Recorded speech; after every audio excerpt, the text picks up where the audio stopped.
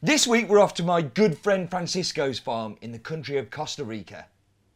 My name is Steve Layton, and I travel the world finding amazing and delicious coffee for you to drink at home. Some make coffee difficult to understand and complicated, but here it's my job to make it easy and fun and tell you what's in my mug. So this coffee comes from a farm that's actually two farms, but the two farms exist as one farm. I'll explain a little bit more. They do produce coffee independently though. This is confusing, I know, but let's start with the overall farm name. So it's called Semava de Lourdes, which is in Lourdes de Naranja, which is in the Western Valley of Costa Rica. So the entire farm has an altitude of 1670 to 1790 meters above sea level. And as I say, it's made up of two farms. So the first farm is called Montellano Bonito, which has 9 plots of lands inside. And then there's another farm which is called Monte Lourdes, which has 6 plots of land inside. You are keeping up with me here. But like this one is a huge farm. They have 10 permanent workers who live on the farm in a custom-built workers' camp, absolutely beautiful accommodation, which they receive as part of their employment. The Finca Semava de Lourdes,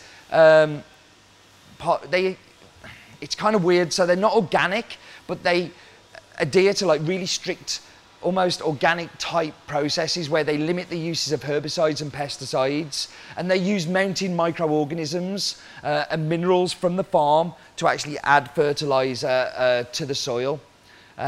It's a farm where the owners enjoy growing lots of different varietals. As I was wandering around, I was seeing Pacamara, I was seeing Mocha, I was seeing SL28, I was seeing Geisha, I was seeing Villasarchi, I was seeing Caturra, and all of them growing all around the farm in these different separate plots, and that's why they've got such separation and diversity. I can't wait to taste this one.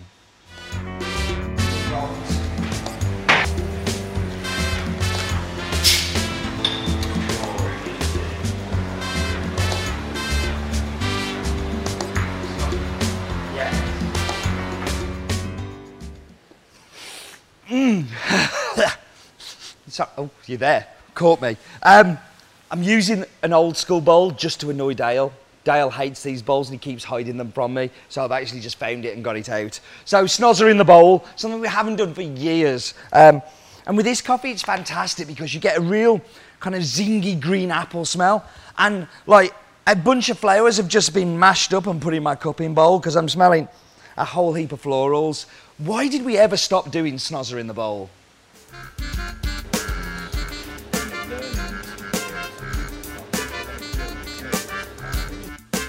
Oh, I love barista in me.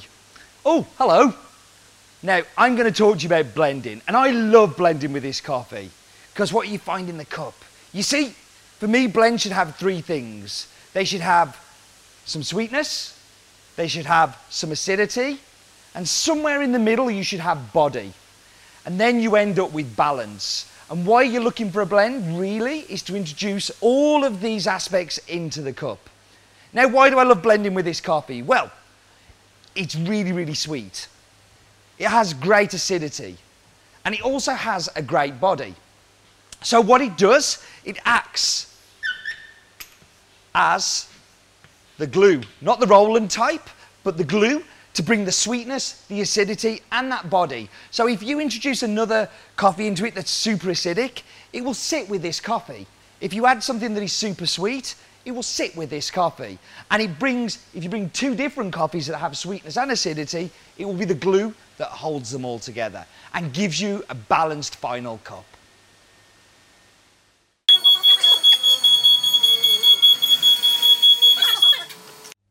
So I could talk about processing of this coffee and I could teach you all about the honeying process, but why would I do that when we've got Francisco in a video we did last year where you can watch? Hello everybody and welcome to the Has Bean Honey Processing Guide. We get lots of emails from you guys customers at home asking what is honey processing and why are there so many. I can answer that, but I'm a coffee roaster, so I thought I'd get an expert. Who are you, expert? Good morning, my name is Francisco Mena, Don Steven, from Costa Rica. So expert, why would you do honeying at a farm? The honey processed coffees, Stephen, use less water, and it's very instrumental for environmental sound practices at the micromill level. And what's a micromill? A micromill is a family-oriented processing unit that processes small batches of cherries every day, and it's very optimum because they use little water, and it's very manageable with one person or with one coffee producer. So, can you walk us through the general honeying process? Well, yes, the honey process really, honey substitute the word mucilage, which is what covers the parchment, the wet parchment in the cherry itself. So the producers in Costa Rica understood that with less water and leaving some mucilage to the parchment, it was giving some specific attributes to the cup. So we found out that honey processing really enhanced the sugars and the caramels in the cup quality. So there's so many colours. What do they all mean? Well, really through practice every year, we started learning that the colors are given by the amount of mucilage left in the pergamino on the parchment, and also by the time it takes the parchment to dry on the raised beds, and by the sun exposure and the temperature of that given day. Therefore, the less mucilage you leave on the parchment, it gives a lighter color, like white honey. It's around 10 to 15% mucilage, or we call it washed also. And then the yellow honey is between 15 and 50% mucilage. And then the red or black honey is after 50 all the way to 100% of mucilage or sugars left. So this amount of mucilage really is what gives the different colored tones to the pergamino when it's drying to the sun. So, expert, there's so many colours and so many different honeying processes. How do they translate in the cup? Well, the honey process is really translated, or we have endorsed the producers to process them based on the altitude. So the higher the altitude, the whiter or yellower the honey, because the altitude already has sweetness present in them. And then the lower the altitude, the darker or the more mucilage we leave in order to enhance the sweetness and the caramels in the cup. Thank you very much, expert. You're welcome, sir. And thank you for watching. And if you've enjoyed watching this processing guide, go back and watch some of our other processing guides. Thank you for joining us, and do remember, life is definitely too short for bad coffee.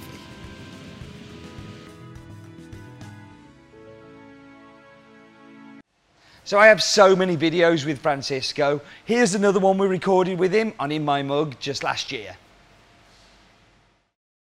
We took possession of the farm in November 2014. And from November 2014 to just a month ago, you've gone from nothing, a farm that nobody knew about, to being Cup of Excellence #1 in Costa Rica. Like, you've never run a farm before, have you? No. So like Francisco is an exporter. That's still your main job, isn't it? And that's what you do. Yes. But you partnered up with a guy from Greece. Yeah, from Czech Republic. Oh, Czech Republic, sorry, Czech Republic. And you bought this farm together, and you're managing it, and you've turned it around in a short time into being a Cup of Excellence #1. Yes. What? Yes, it's a beautiful story. It's a story of passion, dedication. You know the work we've done in Costa Rica with many micromills.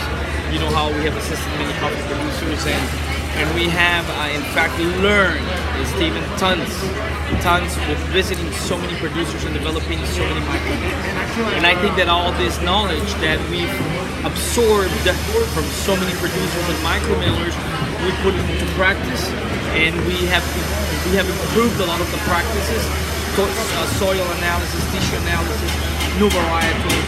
We're planting SL28 Kenya, Ethiopia 41, Ethiopia 47, Geisha, Villa Sachi. We're planting, last year we planted over 45,000 plants. This year we're going to be around that. So we are in constant renovation of the farm, and we want to bring that farm to an excellent level so we can be an example to other producers, not only in Costa Rica, but from all over the world. This was going to be... So I brewed a Chemex of this.